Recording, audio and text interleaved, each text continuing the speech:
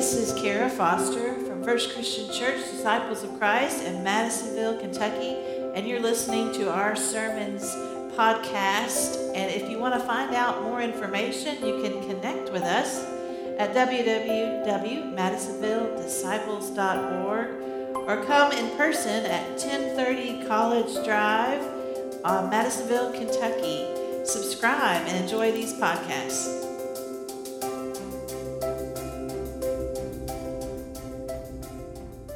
Good morning, church. Over the next 3 weeks, we are reflecting as a church on stewardship and preparing for a new year of ministry in 2021. We have a diligent nominating committee who are faithfully and prayerfully at work to find new leaders, elders, and deacons who can serve and lead in our congregation in the coming year. And soon our executive committee will begin the hard work of crafting a ministry budget that will be taken to the board. So I invite you, if you've received those estimate of giving cards, to prayerfully consider how you can commit yourself to financial stewardship. And I am mindful that God has brought the church to this place and to this moment for such a time as this. Over these 3 Sundays, we are going to talk about what it means to be the church. And we're going to use a psalm, Psalm 98. We're going to do it over 3 weeks, a deep dive into this beautiful psalm, and to let it be our compass and our guide as we discern through these days. And it's Psalm 98. It's a joyful psalm. It says, "Oh, sing to the Lord a new song, for he has done marvelous things. His right hand and his holy arm have gotten him victory. The Lord has made known his victory. He has revealed his vindication in the sight of the nations. He has remembered his steadfast love and faithfulness to the house of Israel. All the ends of the earth have seen the victory of our God. Oh, sing to the Lord a new song, for he has done marvelous things." Psalm 98 is a joyful psalm. It's a psalm of what God has done and what God will do. And you may know this, of the 150 psalms, there is a psalm for every human experience. There are happy, thankful songs. There are joyful psalms. There are angry, bitter, I'm mad, where are you, God psalms. There are all kinds. And we know that Jesus quoted from the Psalms. In fact, of all the Hebrew scriptures, he quotes from the Psalms more than any other text. Jesus knew these words. These words were close to his heart. Even the gospel writers sometimes pulled phrases from the Psalms that spoke to Jesus' life and ministry. We know that even as he lay dying on the cross, he was quoting the Psalms. My God, why have you forsaken me?" And then later he would say another, into your hands I commend my spirit. Oh, sing to the Lord a new song, for he has done marvelous things. This is how Psalm 98 begins. Trust me, I know it is a bit ironic to talk about singing a new song to God when we aren't exactly doing much singing in this place these days.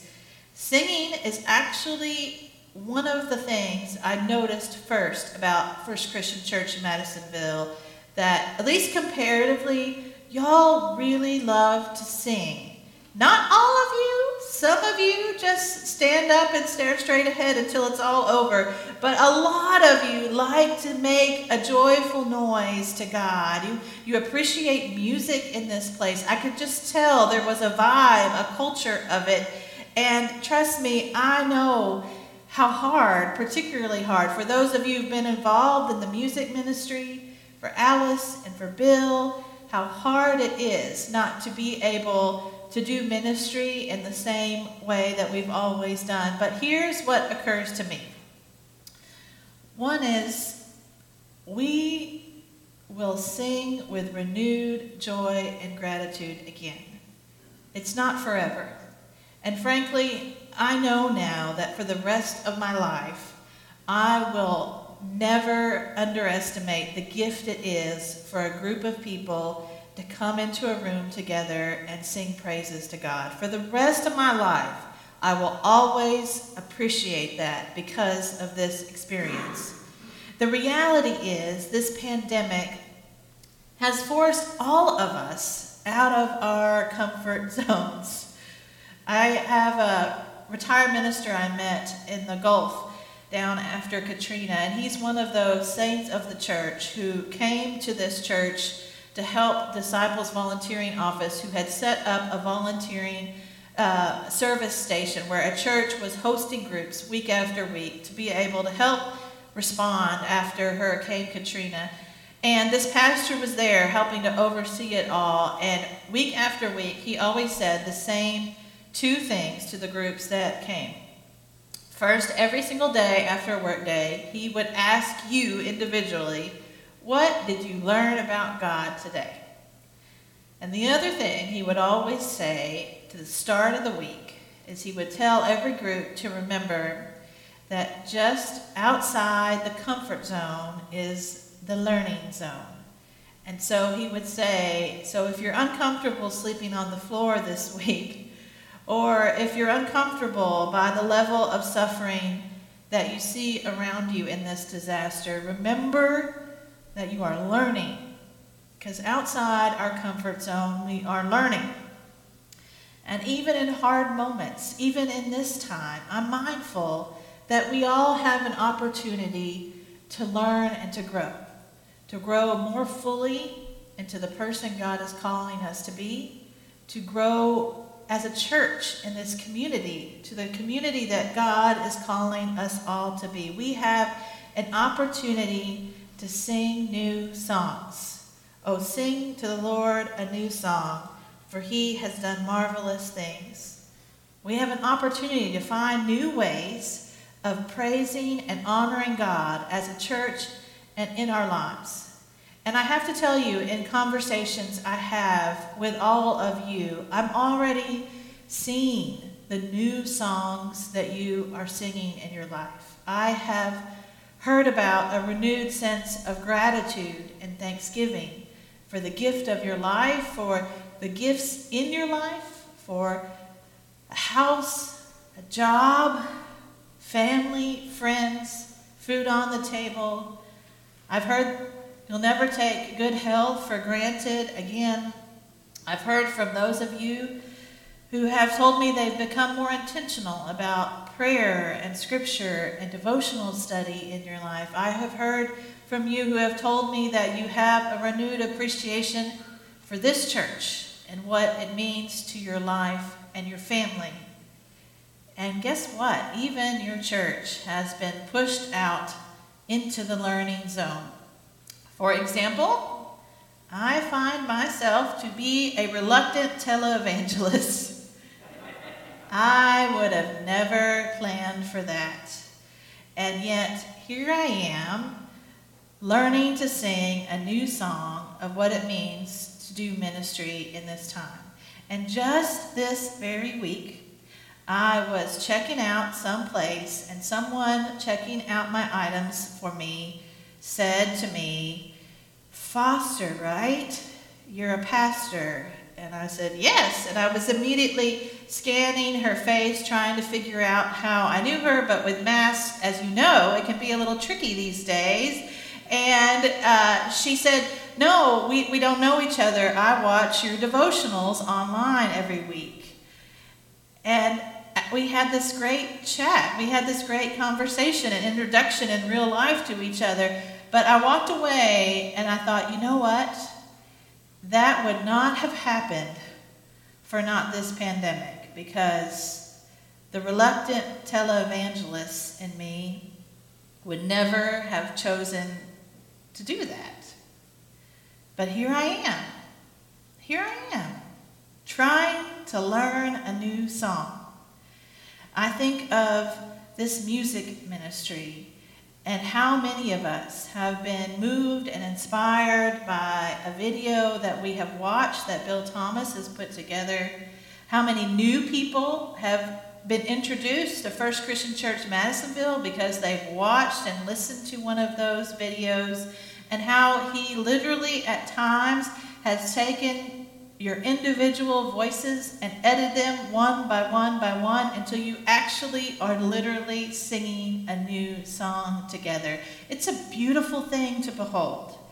I think of that online Sunday school classes where teachers are making these videos for students, and I think of Easter basket surprise deliveries and backyard popsicle chats with Zach and Elizabeth this summer, and the youth even volunteering at the Christian Food Bank in small groups as safely as possible.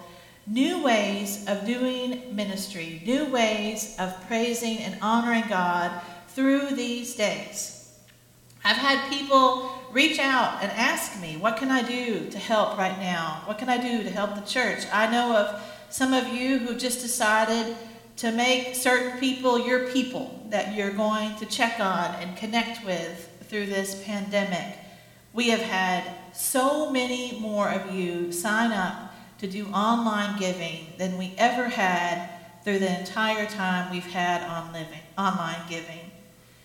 I know that we have, I've preached on a wagon outside, for goodness sakes, and the youth have had outdoor worship, and their praise band led their own selves in music and praise.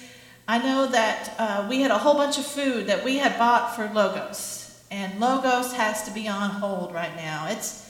Logos will be back, but it needed to be on hold right now, and one of our volunteers wanted to make sure that food did not go to waste. And so it was donated all to the Salvation Army to feed people. Logos will be back and we can buy more food, but we wanted to make sure that food didn't go to waste. And one of you thought of that, singing new songs to honor the marvelous things that God is doing. And I'm mindful that one of the most important stories in all of Scripture is the wilderness story, where they wandered in the wilderness for 40 years. And it always has amused me that some even thought that maybe they should go back to being slaves in Egypt. Not that they liked being slaves, not that it was good being slaves, but it was predictable. It was safe and familiar. At least you knew what to expect. And 40 years they had to wake up every single day and learn to trust each and every day that God would make a way, that God would provide. A 40-year-long journey of learning to trust. And it's those people who wandered for 40 years who sang these words. Oh, sing to the Lord a new song, for he's done marvelous things. His right hand and his holy arm have gotten him victory.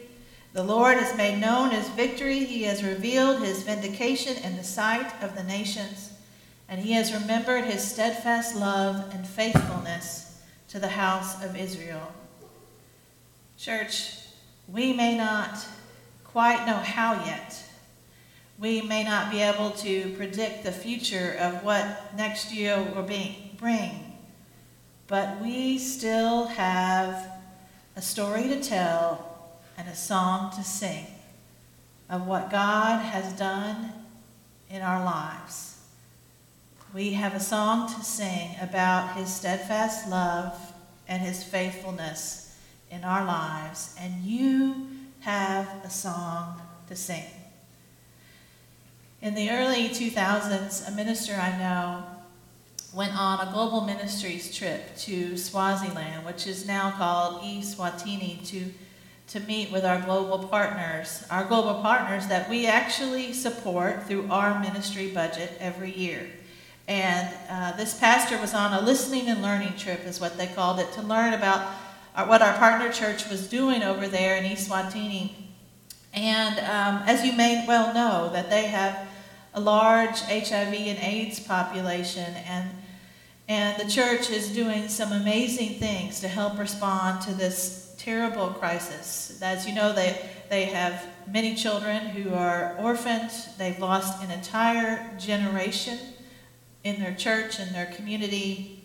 And as we know that it is certainly now, thanks to medications, a manageable and treatable disease, as long as you have access to this important medication, which is sadly still a luxury for too many. And our global partners were taking this group around to introduce them to things that they were doing. Preschool ministries, hunger ministries, traveling nurse ministries, hospice ministries. Amazing work.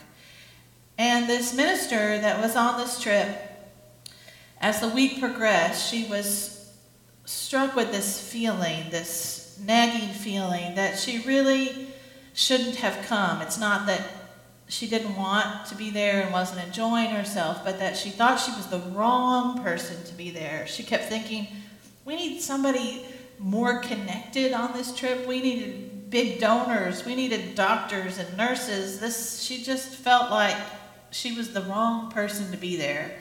And as they were going, they were brought to a hospice house, and the pastor was taking them around to some of the patients' beds, and they were meeting different patients and talking to them. And they went to a bed with a 19-year-old girl in this hospice facility who she said looked about 12 years old. She was so sick and frail, and she was alone.